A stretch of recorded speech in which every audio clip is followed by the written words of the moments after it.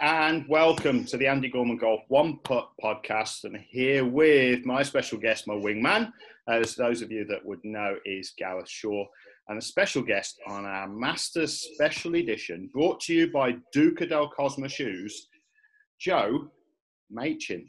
How are you, Joe? Yeah, wonderful. Thank you. Yourself? Yeah, superb. Absolutely superb, mate. Looking forward to good. What will be Masters Week. We are pre-recording because the start of Masters Week, which would never normally happen, is also my wife's birthday. And those of you that know, I do have to treat her right. So no golf, maybe, all right? But no golf, no golf at all. Definitely no podcast, because we were scheduled to go away. And as you all know, by now, England is in lockdown, so we can't go away. But I'm going to be the right husband and spend the day with her. I'll probably be cooking when I should be recording. So I probably should have been recording instead of cooking. I'll let Becky explain that one and describe that at another point in time, maybe. But Joe, we've had you on for this week in particular because we'd invited you to come on as part of Series 2, Round 2, as is. And the reason is very clear behind you. There's a little bit of memorabilia from a certain venue that is in place this week for a tournament which we all know as the Masters. And you jumped the gun, haven't you? Because you've beaten us to it. You've actually been. I have, yeah. Back in 2017, I was lucky enough to go. There you go. Managed to obviously watch Sergio hole the putt to win it. Right. Possibly, in my opinion, probably the best battles we've seen in recent history. Obviously, between Rose and Garcia, going through that stretch was just phenomenal to watch. Yeah, I mean, to be fair, I think you could have had a one-horse race. Having been there, you'd have got the atmosphere that none of us that haven't been there would have got.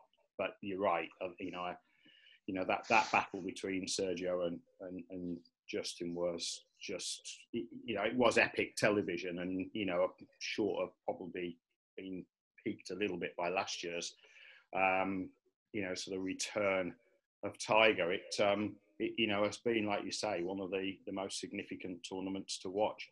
Explain to us, because if you've not been to Augusta, and we're just going to indulge you now, you won the ticket. You were working for a large golf company, and through an incentive, you won the opportunity to go and spend some time during the tournament at Augusta, and that's just incredible.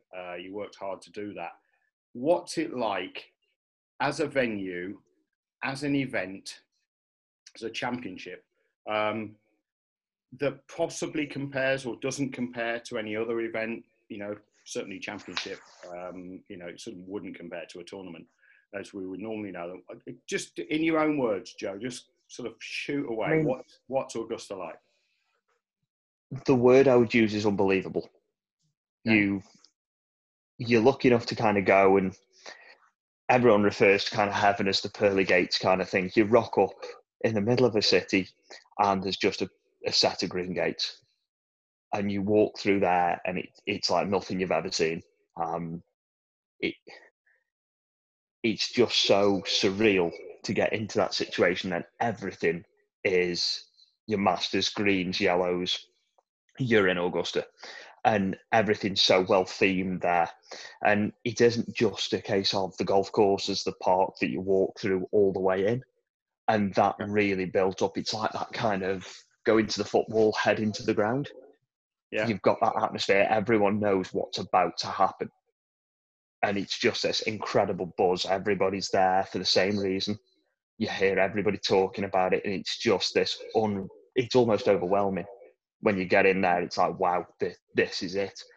And then when you step out of the gates onto the kind of the first fairway, so you actually walk out into the dip, you just see it. And it is just, it's overwhelming. It really is. To get there and to see. Was it a pinch me moment? Oh, big style. Yeah. 100%. And I can well imagine, obviously, having been, if you go a second time, for the people that go every year, it is the same feeling over and over again. you would never get tired of that excitement to kind of go there. Yeah, what really stood out for you, like when you first got on site? Did you think it was, because from the TV it looks very flat, and I know lots of people have talked about hills and it is very undulated. Is that what's kind of first stand out for you? Yeah, 100%. So like I say, when you actually walk out kind of into the dip of the first. So you see on TV from behind, you see the tee box, you see the fairway and the bunkers. You don't see the huge hills in between there. So there's a massive dip in there that's probably a 20 odd % gradient that you have to walk up. And that goes throughout the course. So I think one thing that sadly TV never does is tells just how hilly and undulating that course really is. We see it a lot with kind of links courses over here, your Birkdales and places like that, where there are a lot of swales. Augusta's very much the same. A lot of runoff areas, lots of difficult parts of the fairway that you don't see on TV. And I think that's the difference for me seeing it in person. Mm. Is it a big landscape, Joe, in terms of when you walk from the kind of practice ground to the hospitality to the merchandise? Is it spread out? Is it on a big footprint? It's huge. So like I say, they actually have a park where you walk into the ground. And you've got obviously the practice area, probably the best pro shop I've ever seen. It's just unbelievable. And then you head out onto the golf course past that, and there's so much for spectators there that you can do beforehand. And then you go out onto the massive expanse that is the golf course. And obviously being set up fairly well for spectators, there's a lot of room between holes as well. So when you've walked it for a day, you really know you've walked it. So you have to be young then, is that what you're saying? Oh, no. It's never a bad age to go to the Masters. No, look, it was the plan. It was our plan, was my plan to go for my 50th last year. But, sort of another significant event occurred about 10 weeks later, which was far more important to do. And we got married, Becky and I. So spending that sort of money, just a few weeks before you get married, is probably not the wisest thing to do. So I, relinquished my sort of opportunity. The reason why I was going as well was actually I was going to start to invite clients for a week of golf, Masters Week, where we would do clinics and the like in the areas around Augusta and probably California and the like, so not California, South Carolina, where you can play some golf during the springtime. We've got a package and everything lined up, but I decided it was a better idea to get married. Probably the right decision, in all due respect. Masters, like I said, Masters will happen in 2020. Of course, it's happening, but it's not happening the week that we would normally expect it. And then, of course, there are no patrons. You was a patron for the week. The noise on tournament day must be incredible. Is there a difference on Sunday?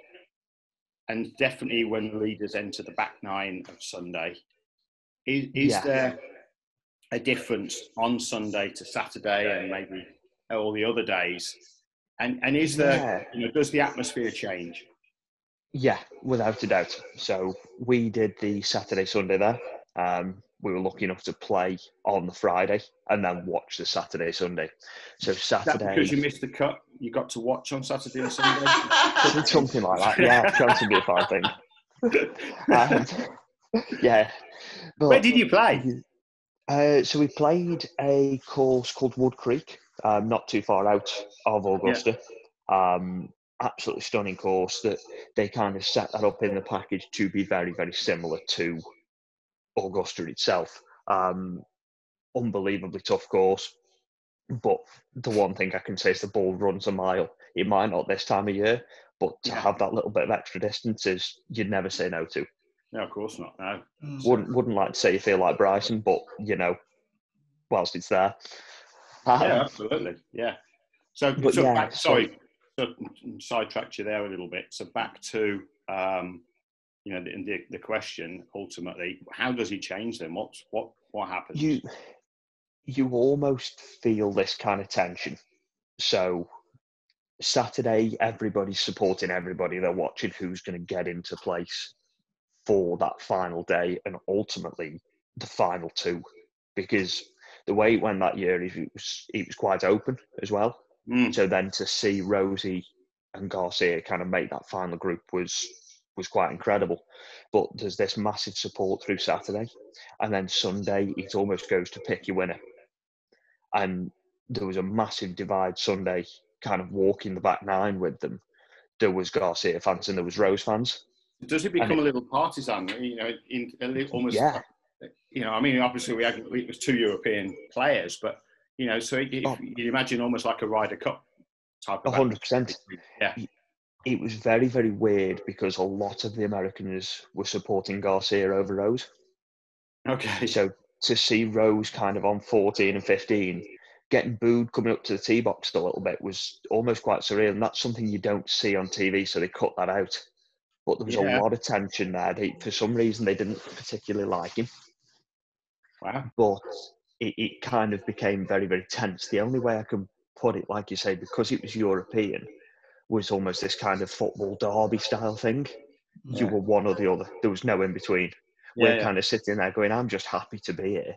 Yeah. And everybody else is like absolutely slating the others. But what that does for a tournament is it really creates an atmosphere, like you say, but it ties you into the tournament then. And I'm sure for anybody that was supporting Garcia that day, it must have been incredible to see him hold the putt, and you feel like there's kind of been a bit of justice done for it, and would really round the experience off. But it almost goes quite tense into the final few holes. You can really feel this, oh wow, this is it moment. And I think that's something that I've never really experienced anywhere else. Tell us that story, Joe, on the 18th, when people were moving and thinking where the playoff is and things like that. Yeah, so obviously it was won on the first playoff hole, and we're all standing there round the 18th green trying desperately to get a view. And one of the rules that they have is not to stand on your chairs. So your chair goes down. Obviously, there's a lot about not touching other people's chairs that is really, really incredible to see. But then there's this whole no standing on chairs, that when you're 10 deep with the putt to go in to win the Masters, that rule kind of goes out the window. So we're all clambering over each other, trying desperately to see it from way back.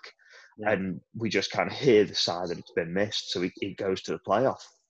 And everybody immediately chairs up, hurtles down to the 10th green to watch the playoff. And the only thing we can imagine is that a lot of people forgot. Yeah, Andy, you've clicked with it there. The first playoff hole's the 18th. So we keep looking at each other. There's two of us there kind of, should we take a step forward? And you step forward, move your chair, and keep going and keep going. And we end up 3 back.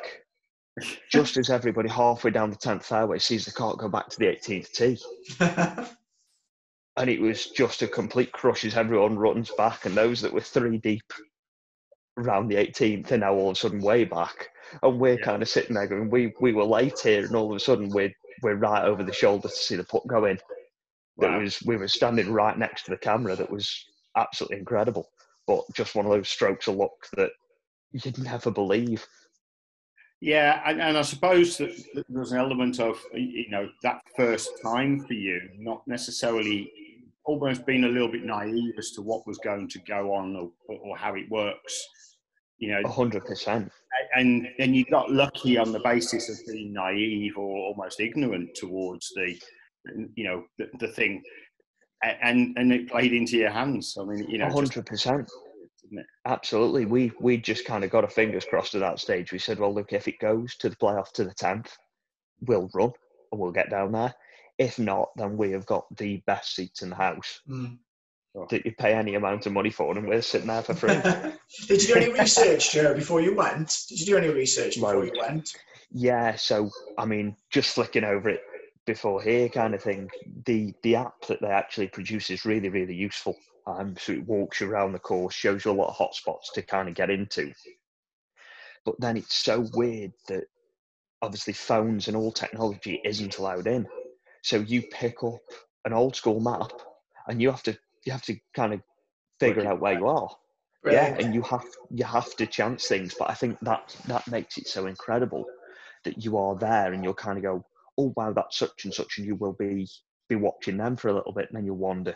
Instead of knowing the course and being able to navigate it on one of the apps, it is pure chance as to who you see and if you can follow them.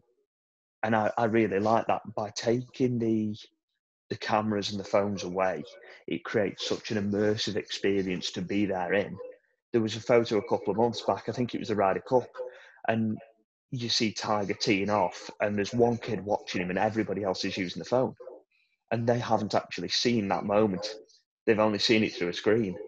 As where to be at the Masters and to see that putt go in, and I've got no videos or photos of anything that went on that day, just that, but you believe every moment of it and remember it all because Up there, you were Joe. there, you saw it 100%. You actually get to see it and experience it.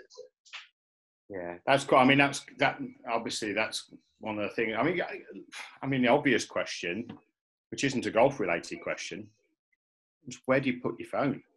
You know you can't take it in, but what happens if you have it in your pocket? Yeah. What happens to that? So they will confiscate it. They put them in lockers. They'll take it away. But you kind of, we made the choice to obviously leave it in the hotel room previous, because the thing is, there's a lot of people that think they can get away with it. Yeah. And you really can't. It's tighter than airport security. We were probably checked more times getting into Augusta than we were getting into America. Wow. That is just absolutely mind-blowing. But yeah, it's sort of insight. You know, obviously we've only just touched on it there, but you know that in itself, like you say, is something that you know you don't experience anywhere else. Even at the Open Championship, you don't experience that. You know, and you know, to some degree, there's an element of refreshing, and you know, that's a unique experience in all to itself. And 100%. I think when you look at kind of how things have gone with golf, obviously we're seeing more and more modernisation come in. It's almost this kind of, dare I say, meditative kind of experience there. You are at one with that golf course and you are there for the day and you are watching and taking in every second of it. You're not going to miss a shot because you're texting somebody. Or you're not going to not see something because you've flipped it onto selfie mode instead of recording what you want to see. You have to see it all. And I think that's it adds to it, because for the price of a ticket and for the whole experience, you could miss the one shot that you really wanted to see. Yeah. As well, you've got to be so alert, you're so switched on, you're almost mentally drained when you get back to the hotel room at night, because it's been such an experience. A, because you're walking that far, but B, because you've got to be constantly switched on. Yeah.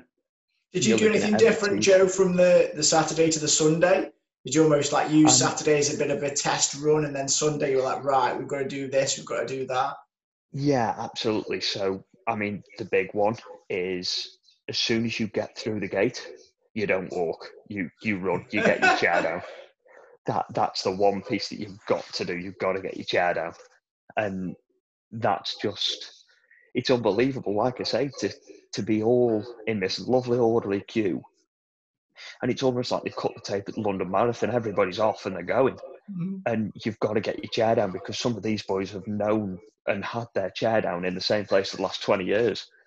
And I have never seen like 70, 80-year-old guys and girls move so quickly. It's because that chair is going down there. And that's one big thing you got to do. But the other thing we kind of did, like you say, was we sussed out where we wanted to sit, and almost to get in front of people to watch a few of the holes together.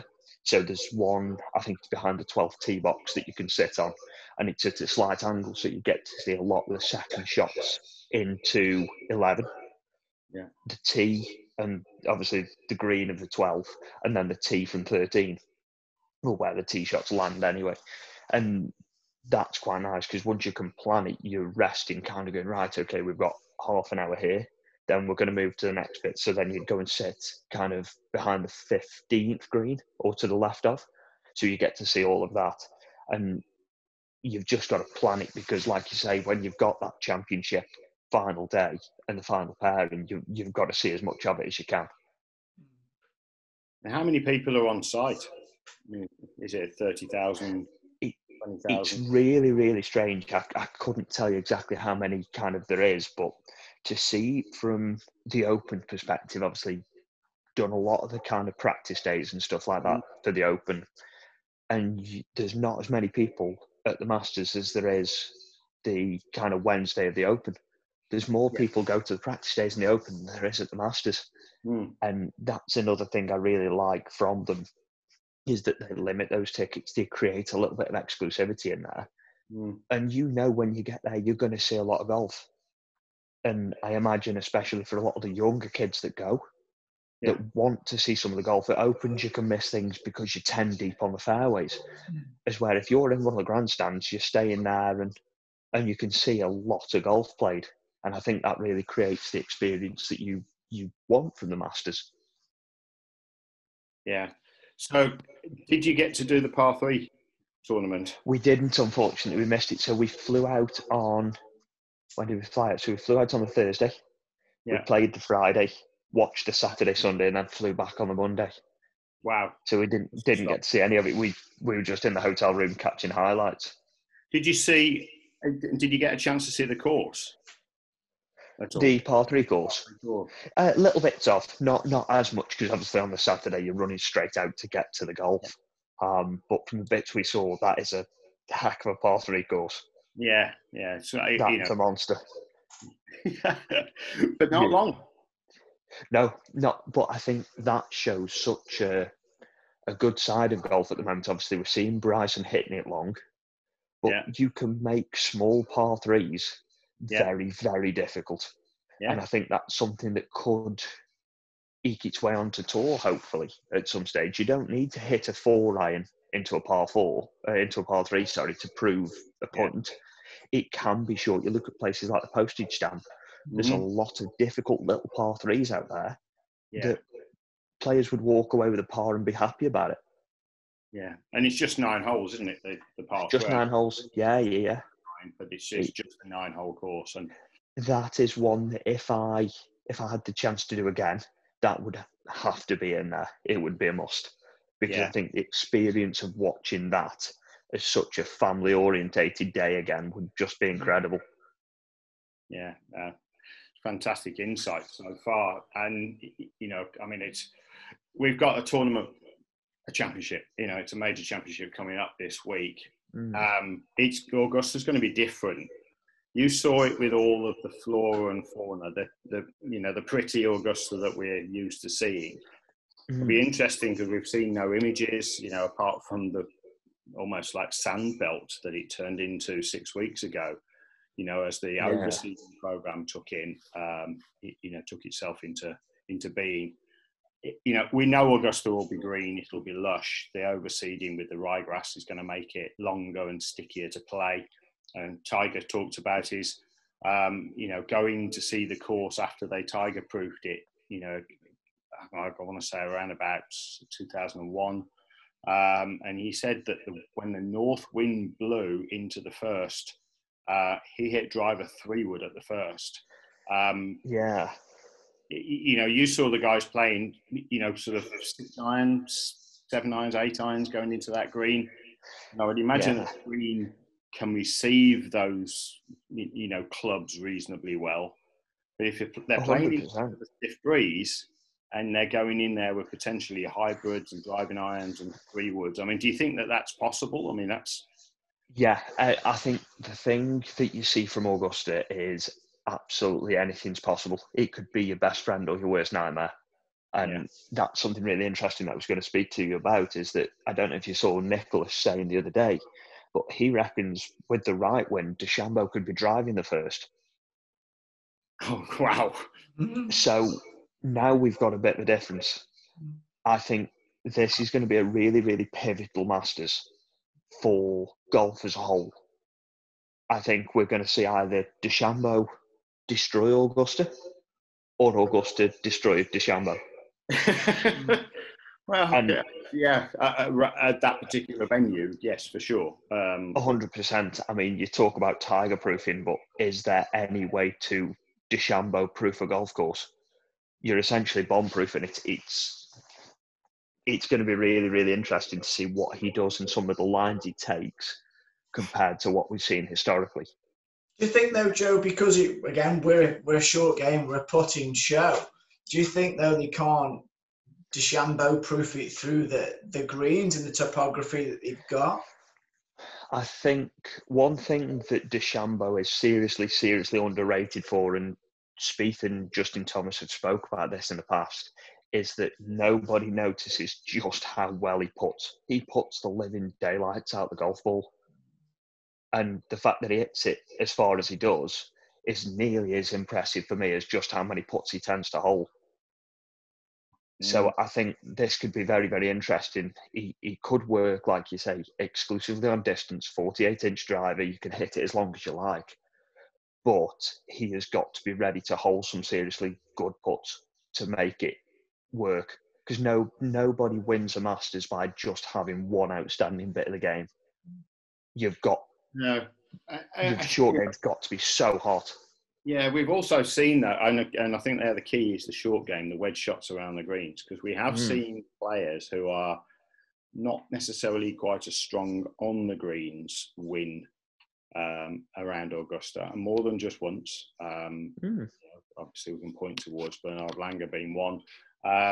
You can't putt badly that week, but you don't necessarily have to putt great. And I think one of the biggest challenges we've got, is that we all think that, Augusta, we all know. I mean, you've seen the greens, but we know that those greens defend the course. We've seen Tiger, rip it around 20 under. But, generally speaking, Augusta does its thing around the greens, and on the greens. But it's the wedge shots around the greens. If you can, you've got to miss it in the right place. And, and on the greens itself is the element of, missing it in the right place could also be on the greens. In fact, sometimes you're better off missing it off the green than you are missing it on the green in the wrong place. Yeah. And, one hole that comes to mind, is the bunkerless 14th, in terms of you can get the wrong side of a slope and the golf ball can end up 40 feet away, yet you were 4 feet away when you got the wrong side of the slope. 100%, yeah. So that offers its own challenges, of course. And are the par fives going to play long enough, to be able to proof against, DeChambeau's power off the tee? Because potentially, I mean, if the wind is in the right direction, and you tell me, having not been there, and I think when you look at things on a map, it's also very, very difficult. I've looked at maps before now and put a line through the middle of the course and said, right, the wind's coming from there. And all of a sudden you get out on the course and you think, there's no way the wind's coming from that line, which is what I said, even though I'd only said it, half an hour ago, and we know the wind can turn and it turns quickly. But, when you're looking and you're playing those golf holes, are the par fives generally all going to play downwind, or are they, because we know some are uphill, some are downhill. You've got 8 is quite an incline up to the 8th green, isn't it? And, absolutely, yeah. Whereas obviously 2 is down the hill. I mean, I'm assuming because of the topography and how you would normally set a golf course up, that 2 and 8 are relatively similar slope. And they're not a million miles off. Location on the course. I think the wind will be something that's very, very hard to deal with, purely because when we were there during spring, unless you get a bad week, there's not much wind blowing. It's warm, it's hot, it's dry, there's not a lot of wind there. It is pick your line and hit it down it. As where we're almost playing Augusta in, dare I say, almost kind of links-ish conditions, where there is going to be that bit more wind up there. So I think somebody that manages to shape the ball well and control the flight in keeping it under the trees, keeping it out of the wind, will do well. I say, it's hard to tell a lot off the wind with it not blowing whilst we were there. But you talk about the greens being the big defence and everything. I think the first thing to understand with Augusta is it will find out what your weakness is, and it will highlight it. It's just phenomenal for that. It shows a lot about a player that even they probably didn't know. And like you say, missing in the right spots is massively important. Gareth, you know, being a psychologist, you've got to be ready to be tested there. You've got to be mentally hard as well as a good golfer around there. But something I was going to mention to you there, Andy, was we're going to see probably a lot softer greens. So how would you suggest that kind of spin control and stuff like that is going to be more important this time of year? We saw Sergio almost implode. I believe it was 15, wasn't it, a few years ago? How do you kind of go about preparing a player to control the spin better now than a summer Masters where it's maybe not quite as important? You know, and I think this, I mean, it's an awesome question. I don't think the greens are going to be as soft as you think they are. That sub-air system can cause unless it's raining and it's torrential rain this week and our early part of next week, the sub-air system will drive, because they can warm the greens up for a start, so they're not going to risk losing them. You know, if the temperatures are not so good, then there aren't going to be any frosts on the greens, even if there's frost around the course. And I don't know, you know, sort of what the forecasts are, but if the frost's around the course, the greens aren't going to be affected because the sub-air will keep them warm. So they'll still be able to shave them down. They'll still be running, I would think, in the 13 and a halves. So I think that we will see something that's relatively firm. And, you know, we may see the first couple of days them being a little bit softer, but they are anyway, and they dry them out and firm them up, you know, Sunday and, you know, Saturday and Sunday. So I'm not so sure that, you know, we're going to see an awful lot different on the greens itself. It'll be the approaches, it'll be the bounce in that will be the challenge. And I think that's the thing we're going to see. The shots are going to have to fly into the greens. If you land up short, you know, you could land up short. Look, you know, Augusta is so, you know, well prepared and manicured. You know, are we going to see, is there potential for us to see mud balls that we wouldn't see ordinarily if it's wet? And, you know, let's assume that the potential is there, so we can ask the question. You know, there's half a chance because, you know, the green, everywhere's been overseeded, where, you know, in sort of, you know, March and April, it's starting to dry out to the extent that possibly that isn't the case. You know, and the grass is starting to thicken up. You know, I know Bermuda grass, you know, from 5 years in the Caribbean, and it takes enough temperature. It has to have enough temperature to get some thickness in there. You know, so the fairways themselves may still have some, you know, ryegrass in the spring. You know, we know that they shave them back, or they cut them back towards the tee to stop them from running out quite as far. You know, so I think the course visually is going to be the biggest challenge. A lot of the players who've been there, the players that have been there a lot, are maybe going to struggle aesthetically with it, because it's not going to be as close. Not going to have the pick out points that they would normally have. That, you know, Augusta being Augusta, there's every chance they've shipped in, you know, azaleas from around the world, and it's going to look the same colour as it does in April. But, you know, the likelihood, of course, is that's not going to be the case. But you know, it's that kind of venue, and you know, I'm looking forward to seeing it different. You know, and you know, there will be leaves around for a start. You know, and so those are the things that, you know, on the ground, you know, those are the things we're not used to seeing. You know, so how would you know, players are already starting to gear up towards, you know, reducing the spin or increasing the spin, or, you know, getting a feel for it. And I'm sure, you know, many of them, you know, will be there at the earliest light on Monday morning to, you know, to get their, you know, sort of visuals on it, because it's a course they're not familiar this time of the year. I mean, that's something I was going to add to it. Of, do you think somebody that potentially doesn't necessarily know the course as well might be at a bit more of an advantage this year, purely because, like, I think from a point of view, you know, I mean, it's a fair question. You know, it's a really, really interesting one. I think that there are advantages to players this year around that haven't been to Augusta as many times as the seasoned player that you would expect, you know, to be there. And of course, you know, we start to create a short list. because if we kept going, we'd name the whole field. There's only 96 players, of course. But, but I think you've got to look at the players. When you look at the players that have, that have won, obviously we know Tiger, Mickelson, Spieth, they're not in form enough. Tiger's not played enough golf. He talks about his reps. We know that you've got to get into competitive reps as well. And Augusta will do its thing. Tiger knows Augusta better than anybody in the modern game, and certainly currently playing next to Phil. And, Phil, is he past it? I think, at 50, look, I'm similar age. I don't want to say I'm past anything. But in the reality of things, without any run out on the fairways, Phil, I know he's got a longer club going in the bag as well. And, he's trying to do his thing to get that distance up. But, maybe just, we know what he can do around the greens, and maybe that just plays into his advantage. But I think when you look at the guys who, Rahm's been around a while, but actually how many Masters has he played? 4, possibly. I think the players like Stenson, who's cranking 3-wood out there, it ain't going to work. It just, for me, that just can't work. A major winner, yes. I think, has Rose got enough form? Is he long enough?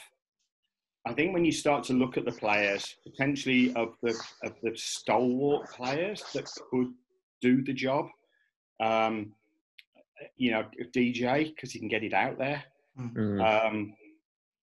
I think, like you say, just putting you off there, there's a slight difference there, and I think when you talk about players that pump 3-wood out there, there's an element of safety. I think something that could be needed this year is that grab it by the horns and take it on kind of view. Yep. And there's a player there that I think, like you talk about with form and with that mentality and a little bit of controversy around him, is Hatton. Yeah, I wouldn't write him off. Whether we'll see a hoodie at Augusta, who knows? Whether we'll see another hoodie ever again after Augusta, who knows? But I think he is going to sneak under the radar as one of those players that could do something.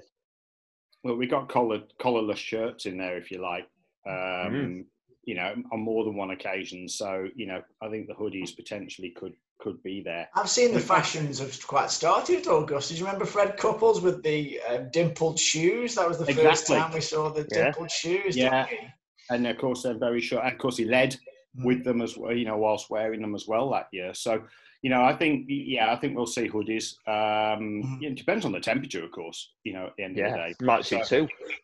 Sorry, might end up seeing 2 hoodies. Yeah, you're absolutely right. I think, very much still, stands, he does get it out there, decent enough distance. He putts well enough. So I think there's very much a good, and he likes this time of year. He likes it a little bit warmer. I think we all do. But he's British. He's used to poor conditions. So I think from his point of view, I think that's a particularly good call. I think the DJ, has he the couple of weeks off because of his positive test? Has that affected his form? I don't know what he shot last night, but ultimately, I think, and the Maverick type of approach, he'll hit driver everywhere, and when he can, he does tend to prefer to hit it left to right, and Augusta does tend to favour right to left since the trees grew. So I think there's Rahm particularly stands out for me. Exceptional around the greens, decent enough on the greens, and he gets it out there. I think I'm almost struggling to see past him. And don't go and put your house on this, by the way, guys, because I've not in recent times I've not got particularly good pickings. So don't take my word on major championship wins. We obviously will all look towards DeChambeau's going to start in the top 3, I would think, in terms of odds, and probably not extend the odds. Certainly won't be much past 8-1, I would think. By the time it all said and done. And I think one of the the big things for me is conversation I've just had with my physio is just literally just that. it's going to be a bomber. I think the last time, we played in cold conditions or non-running conditions, we saw Zach Johnson win in 2007. And in 13 years, it's been a bomber's course. Now, what he did is he played to his strengths, which is wedge play, and we know that. And there's nobody knows how to get a wedge around the course better than Zach Johnson. But can he play the longer par fours? And that's the difference. The par, it's all very, very well putting your par fives into play, where if you don't get up and down, you still make par. But you're going the wrong way. You're not going to go the wrong way. I don't think everybody's going to be able to hit all the greens, all the par fives in two. That's the thing. There might be a handful of the field, but I don't think it's necessarily going to be won and lost on the par fives just because you're hitting them in two or able to get them greenside. So, it'll be what happens in those long par fours. And the thing is, they're all long par fours. I mean, look at 5. Tiger didn't par 5 at all last year.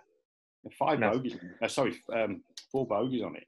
So, but then Hogan played 11 as a par 5, but he never played 13 as a par 5. In other words, what I'm saying is he laid up short on 11 so that the water was out of play and took his risk with his wedge.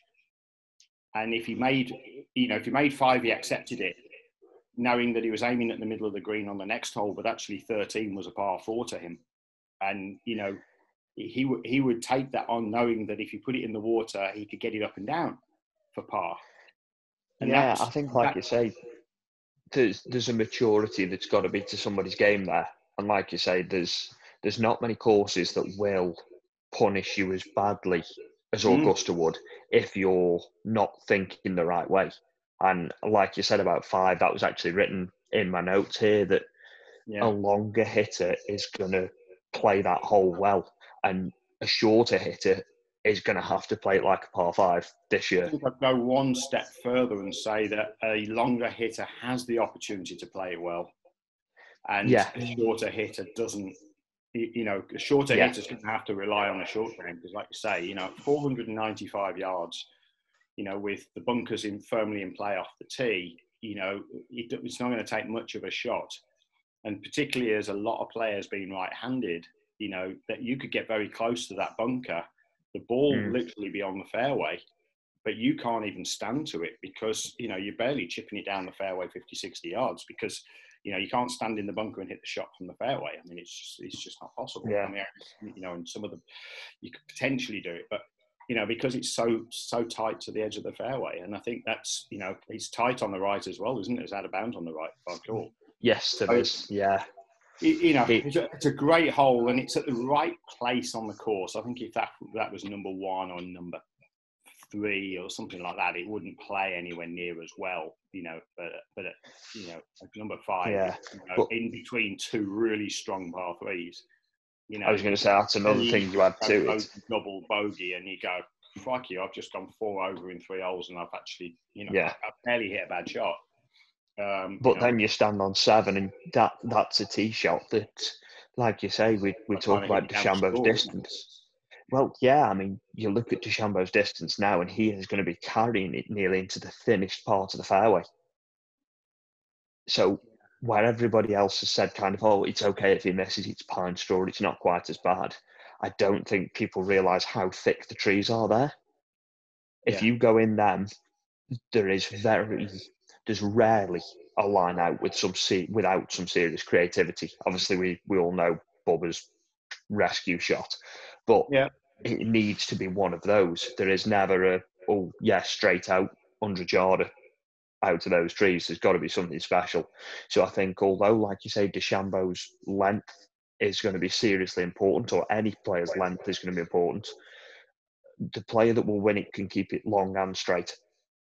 Joe, is there any holes that kind of surprised you? Because I know on the TV it looks very tight. Is it as tight as it actually looks on TV? Yeah, there is not a lot of room on that golf course. And I think this is something that, once again, as we discussed earlier, it's when you talk about the par 3 course, it's not long, but it's tricky. And I think that's something that Augusta has going for it, is hard. it's not necessarily the longest, it's just really, really well defended. Obviously, its design massively helps that, but where they've put certain trees to stop certain lines is very, very impressive as a course design goes. It makes you play the way that it should, and that's why I was so keen on with DeChambeau earlier. He'll do it damage or it'll do him damage, because he'll either find new lines to hit, or Augusta will prove that you have to play it that way, or else you won't succeed around there. There's a great story from a number of years ago now, but Mickelson was playing, he was part of the story, but on 13, Billy Casper stood on the tee at 13, and it's not the tee where it is now, because you can't see the tee from any location. Look at that. What a cut that is. What a mug. What a mug hiding the mug. It's a very American, it's a bucket with a handle. You know it's bad when it's nearly as big as your head. In the and just to clarify to everybody here, my head isn't that small. So what I was saying there about 13, Casper stood on the tee with him, and he said, when I was your age, he said, I used to be able to drive over the trees here. And Mickelson looked at him and he's gone, what? And he said, yeah, when I was your age, he said, I used to be able to drive over those trees. So Mickelson, being Mickelson, stood there and launched a handful of drives all out of bounds because he couldn't get over the trees. And then he looked at him and he's gone, the trees were actually only this big when I was your age. And of course, they're like 100 feet high. They're huge. Yeah. That's one thing. I mean, and that's another thing as well, is the size of the trees, because you're kind of looking in the trees, you don't actually realise that, the camera doesn't, again, go up as much as, topography-wise. They are full trees, but you're not hitting over the top of them very easily, are you? No, well, like I say, when you walk in there, you see a lot of things, but then when you start to look at the finer details whilst you're there, some of the trees are just absolutely monumental. And I mean, the fact they've got obviously the turf nurseries and where they grow all the trees off-site and they'll move them in, they don't need trees to grow over a number of years. They will just stick a monster in overnight. And I think that's amazing. But like you say, the natural side of that golf course is just stunning. And I think, as we referred to earlier, seeing the flowers there and all of that, it's almost like a kind of Wonderland feature. You walk in and there's so many colours. When you were describing it as you're walking through a park, immediately I was like, okay, it's almost like a theme park then. Is.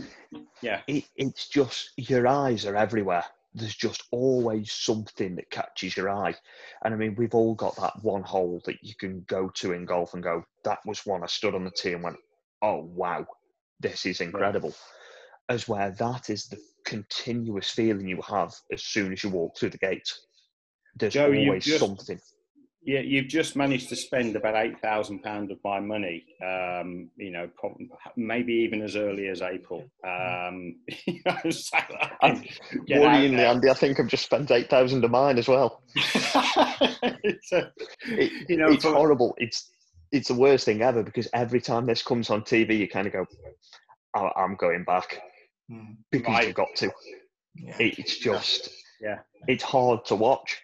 It really is. Once you go, you never want good stories, Joe? Because I know you have known you personally, but come on, let's give stories. There was a couple of good ones. Obviously, around the practice area, there's a lot there. I've managed to talk to Tyrrell Hatton, and I don't often get that embarrassed. And yet I managed to I'll openly admit to this, made a complete fool of myself. So we're talking to him on the Saturday and he's hitting putts. It's his first Masters. And so he's just missed the cut and he's out there practicing, and we got talking to him on the putting green. And my parting words to him were, oh, play well.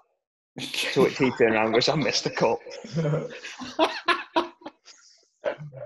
That was a real humbling moment of, you were looking for that 4.25 inch hole to be turning much bigger, right? I was crawling up my own backside at that point. That was dreadful. That was a shocker. But how amazing is that? How amazing is that? There's not many tournaments players that stick around and practice, would there? Oh, because they want to be that. Obviously, being his first, it was so important to get to know how things play. And he even went out to watch, because they want that kind of experience of being able to go out and watch players. It just is incredible. But likewise, we were speaking to Langer there. There's a putting green round the side that isn't quite as accessible. And I was sitting in there desperately trying to get a bit of shade on Sunday morning because I was burnt to a crisp on Saturday. And Langer's there just hitting some putts just on his own. You get talking to him and just to pick up some of the experience of what he's seen and how much love some of the veterans have for that golf course. I mean, we see it every year. It's always somebody's last Masters as a general rule. Yeah. And when you see the tiers coming up 18, you can really feel that because that is it's an end of an era. And I know as a patron being there that you want to keep going back. As a player, that must be such a heartbreaking moment to kind of say, you know what, I'm done, because that can't be an easy decision to make either. And no, you see that. I think Langer, there's a few guys that are probably there 4 or 5 years longer than they should be, but you can understand that wrench. I'd never deny anybody the opportunity to go and play that until that for me is a course that I would never retire from. If I never played any golf again, I would play that every year just to be there because it's that incredible an experience.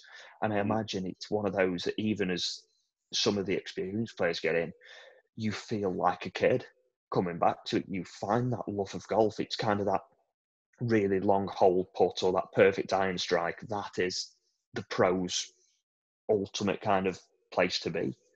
And exclusivity as well, because it's not a place you can just literally go and rock up. It's closed for the members ordinarily, even during the summertime. It's not open, is it? It's a golf course that's open kind of during the winter, which is a little bit bizarre, but it's absolutely not overly accessible, even if you are a member, which is just, for us to think about that, it's just like, how does that work? And it closes, literally weeks after the Open Championship, doesn't it? The Masters Championship. So it's a massive build-up and a massive kind of come down from it. That there's months either side where you can't play it because it's either being prepped or being torn apart. Yeah. I mean, and of course they've had a massive disruption now because they're hosting a tournament again. So one question for me is, obviously you talked about, I asked the question with regards to how the atmosphere changes on a Saturday and Sunday as you experienced. How's it going to change this year with no crowd? You see, that's when I got written down myself. I'm really, really intrigued. It's almost going to be a haunting experience, I think, for a lot of the players to be walking the fairways and nothing's there. And I mean, literally nothing. This is probably a course that these guys have never seen this quiet. And I mean, the grandstands will be there and completely empty. Will the grandstands be there? Yeah, they're there constantly. Are they? Yeah, also I believe anyway, and I think that will be a really odd experience to look up to a grandstand expecting to see fans and they're not there. It's almost this kind of ghost ship of an experience that we all know and love. Yeah, I think it's going to be really, really hard for a lot of players to feed off as well. Yeah. I mean, I'll never forget the Sunday that we were there. Kuchar had a hole-in-one on 16.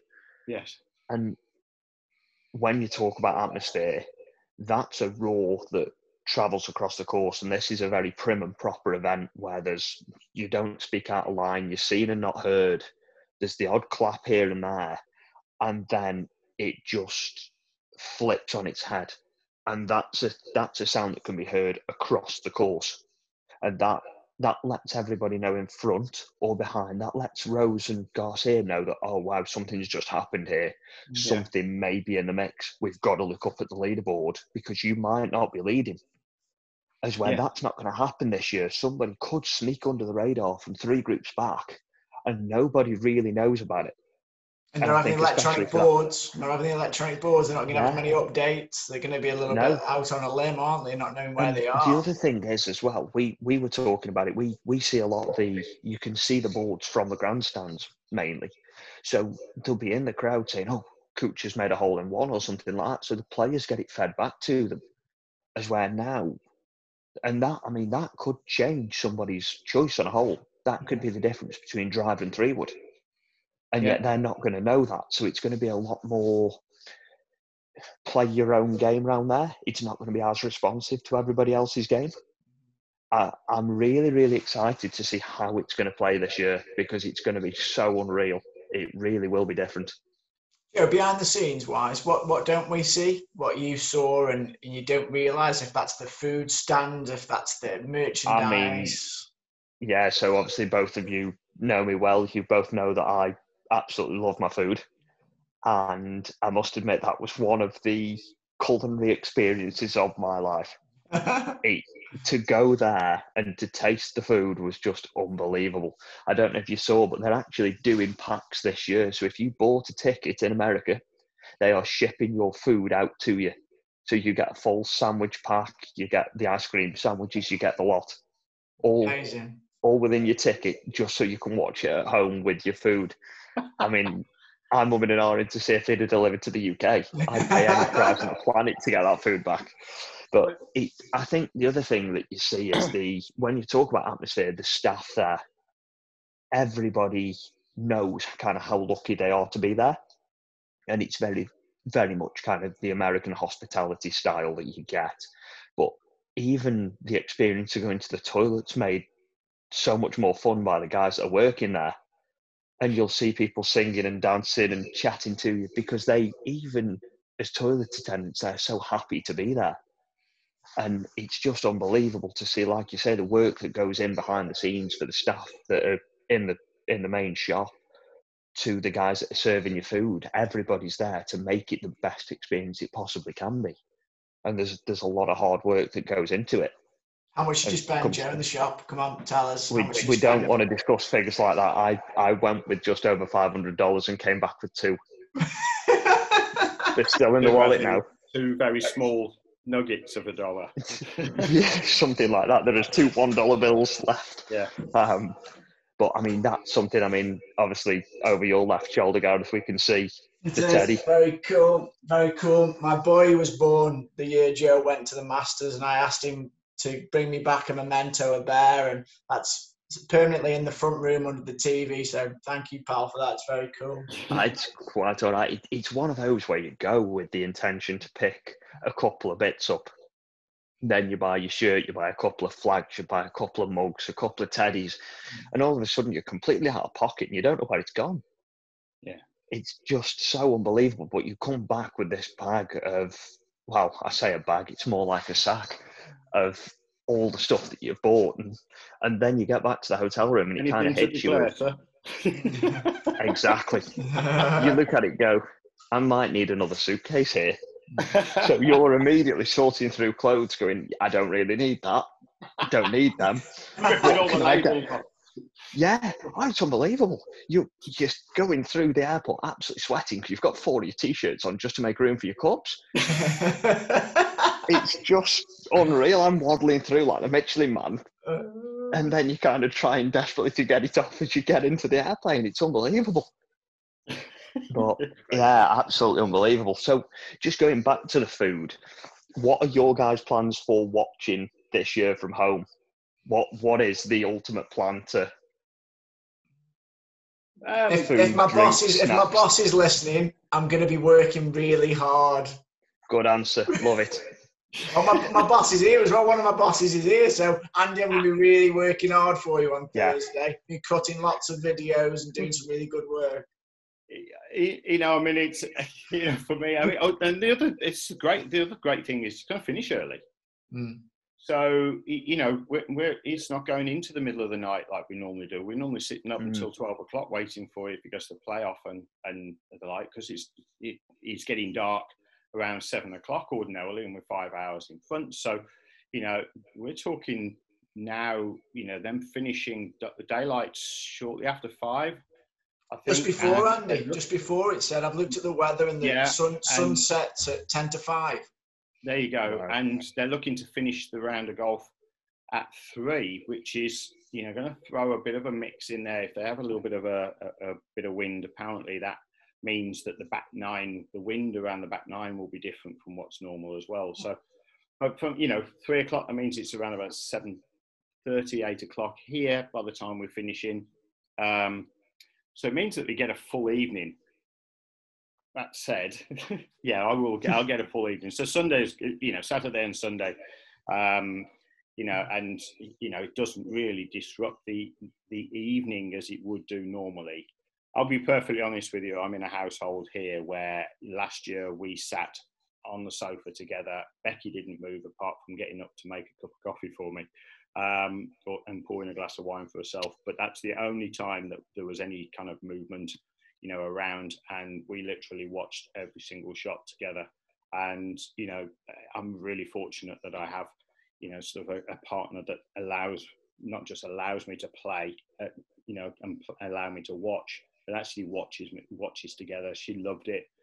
Tiger, it was interesting that the poignancy of last year, watching it together, and sort of going through the whole emotion of watching that together for the first time as a couple was actually Tiger won in '97 and won in 2019, and in '97 was the week we met each other again, after the school, sort of reunion, i.e. school, and then met in Jamaica with work, me being out there working for the government, and then Becky flying in with BA. So there was a very poignant relevance to the fact that actually the first time as a couple we're sitting watching it, and Tiger wins again, all kind of a little bit surreal. But the fact that we were able to do that together, and it was almost like, we're not going to get to watch it this year. That's a little disappointing. And of course, it's great it's this year. I'm fortunate that it wasn't this weekend coming, a week earlier, because purely and simply because it would have interrupted in the preparations of Becky's birthday. So at least then that doesn't, it would never be on the radar, or ordinarily, and trust will never be again. Of course, it had to be this week because there was an election in America, which still hasn't been resolved. Maybe when this goes out, it will have been. So a lot of things have happened. So yeah, for me, it will literally be, we'll sit down, we'll have something to eat, and it won't be in front of the TV. It's not something that we do, but there will be an element of, shut up, I'm watching the golf, crack on. If you want to watch it, I like that in my way. arms, you can. That's With that in mind, guys, who's your one pick? We've got one pick only. Go on, Joe. You're the guest. I think you've put a tough one on there. I think the one I'm interested to see, and the one I genuinely do think will do it, is Bryson this year round. I think a good finish last year. He's always had a reasonable record, and now he's going to play it a completely different way to everybody else. Whether it'll be completely successful, we're yet to see, but I think he's got to be my shout. Andy? Fair enough. Well, I've been pretty useless, so I don't really want to curse anybody, in recent times. So my pick will be, I don't want to say sorry, almost, Tyrrell Hatton. It was for me in recent times. He's been a standout player, and I think he'll be well and truly up for it. And I think one of the things that you said, Joe, is that he has done his homework and he stayed there that weekend. Didn't sway me, but it certainly has sort of encouraged me to say yes, the full nod. Just doing something like that for me says that this guy wants the success at that venue. He knows he's going back. He's desperate to win that tournament. No more or less than anybody else is. But ultimately, that's where he's at. So it'll come down to short game. He's pretty darn good with the short, with all the short clubs. He drives it well and long enough. So that for me is another big one. And he's decent enough with the putter. Again, it's one of those courses that if you get the ball in the right place, and he does control his shots extremely well, his distance control is really good. I think that's really crucial. So yeah, Tyrrell stands out for me. Gareth? Justin Thomas. I think he's got. That's a calculated one. I think he's just got an all-round game that suits Augusta. He's very patient. And I think if he goes into the back nine and he's maybe a couple off the lead, he's one of those who can make a charge, which I think will make such a difference. So yeah, I think Thomas. So yeah, I think we've got 3 good picks there. I think they won't be far outside the top 10. There is one man that we have missed, and this is a man that we have mentioned. He's over my left shoulder there, celebrating his last win. Like you say, Andy, he knows Augusta. Even if he is not playing, I would never rule Tiger out. Surely he's got to have a chance around there. He's always got a chance as long as the guy will have breath in his body. I think, there'll be a point obviously in his game where he just will not be able to compete, and he'll know when to call it a day. But I fear that he's not played enough golf. I fear the lack of Tiger factor in the crowd. To know. I think that's important. I think the prowling Tiger is the bit that that's going to be missing. And what's really interesting, not one of us has mentioned Rory McIlroy. And and I think that's that he could be the sleeper. He's going for. I think this is the one Masters where there is least amount of pressure on him. And if he features somewhere and doesn't get it done, he'll be under an immense amount of pressure in April, which, of course, we've not talked about, and rightfully, it's this week's Masters, and there's only one Masters this week coming up. So, there are 2 players there that I think just need the crowd. And, they haven't learned yet how to play without the crowd. Even when they're playing the TV money games, they're playing with and for the crowd.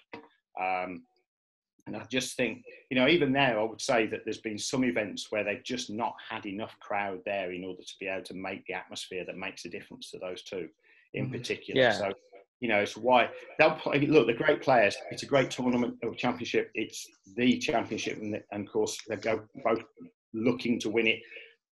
Again, for Tiger, because he's got his sort of going on, trying to chase down that, sort of history, and Rory because he wants the Grand Slam. And I think if Rory gets the brakes off and gets going on a decent enough start from the first round, the potential there for him to do that and complete that Grand Slam, which I think then takes the handbrake off his career. I think this is holding his career back right now. And that's just, my opinion. I think that, he doesn't seem to, I think he's possibly loading himself. He appears almost like he doesn't want it at times, but I think he wants it that badly. He wants this career Grand Slam that badly. He can't get past anything until he does it. So I think, I think that's a very good point. Of Rory potentially winning this in the next 2 and, let's see if we can get the patrons back in April. We know it's not happening this week. So, that going forward, I think is potentially it. I think Tiger, I think, he's a good shout for the top 10. I think he always is. And I don't know that he's finished outside the top 10 too many times. I think he's probably just because he hasn't played almost that he hasn't finished in the top 10. There's maybe 1 or 2. But yeah, I just think he's ring rusty. He hasn't had enough reps, to coin his phrase. And I just think, we've got to look at that, and be very mindful of that. I'm mindful that it's been all about the Masters this particular week, and I think rightfully so. I want to say a huge thank you to Duca de Cosmos Shoes. Here in the UK, we have a prize running this week. And, Duca de Cosmo are donating a pair of shoes for the prize. So in order to win the prize, you need to like, share, and if you can send me your email address, or more importantly, so that we don't need your email address, join with the link below, because Gareth's going to do that, join our Facebook page. It's all about short game. So it'll be titled, Gareth's going to put it down there in the links below. But ultimately, if you can join that social page, all right, on Facebook, then you get into this draw. So it's Twitter and Instagram. 2, we only did Twitter last time for the US Open. So it's Twitter and Instagram. Like and share, obviously retweet, And if you can do that and then join us on the platform, which we will add in the links below, on Facebook, then you get access to ask questions about putting and short game going forward. So it's an exclusive place for you to be, but it's a public place that you can just crack on. You don't have to be out from the UK to join us on Facebook, but unfortunately to win the prize from Duca del Cosmo, you need to be from the UK. Put the style and your size down if you wish at that point in time, but ultimately we will actually contact you if you are the winner. So the winner will occur, will be drawn on Monday next week. So you've got a whole week to be able to enter. You can do it as many times as you like. Share it with your friends. Get as many of your friends involved as well. We'd love to see you enter the competition. So a special thanks to Duca del Cosmo for that and their sponsorship of this particular podcast. Joe, it's been an absolute pleasure to get an thank you guys. To Augusta. That's something that, I'm not the jealous kind of guy and I'm not envious, but boy, I'm going to beat you the next time I see you. All these great stories, I'm going to beat them out of you if there's any left that you haven't shared with us. But ultimately, thanks for your time. We really appreciate your insights to Augusta, and we'll be looking at Augusta through, partly through your eyes as well, over the next week or so. So, thanks for that. Do appreciate your time. No, I really appreciate it, guys. Thank you. It's been a pleasure. And just so that you know, Joe is one of my students. Has been with me for best part of this year, really. Through he's been this year now. Game. He has been featured on the odd image that you may have seen around our posts, and as a regular in the studio. So until we're allowed back in a month or so's time out onto the golf